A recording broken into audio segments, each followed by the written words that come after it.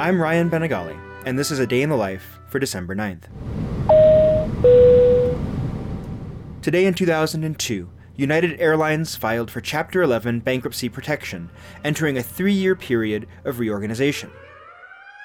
For 15 years prior, United had branded itself around George Gershwin's Rhapsody in Blue, particularly in its television advertising.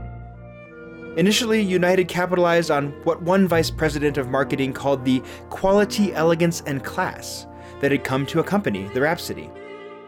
Of course, the airline would do so with the piece in its own unique way.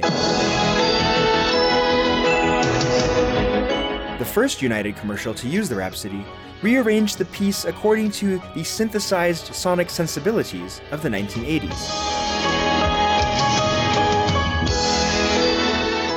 Its steadily pulsating, reverb-enhanced electronic bass and punctuating floor toms recall the title theme from the film Chariots of Fire.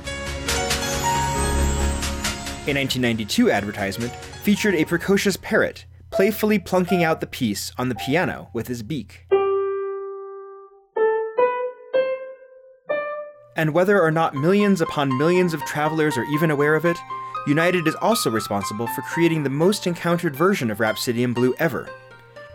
This arrangement was prepared by Gary Fry and has played nearly constantly since 1987 in the neon-lit underground corridor at O'Hare International Airport. And the rest, as they say, is history.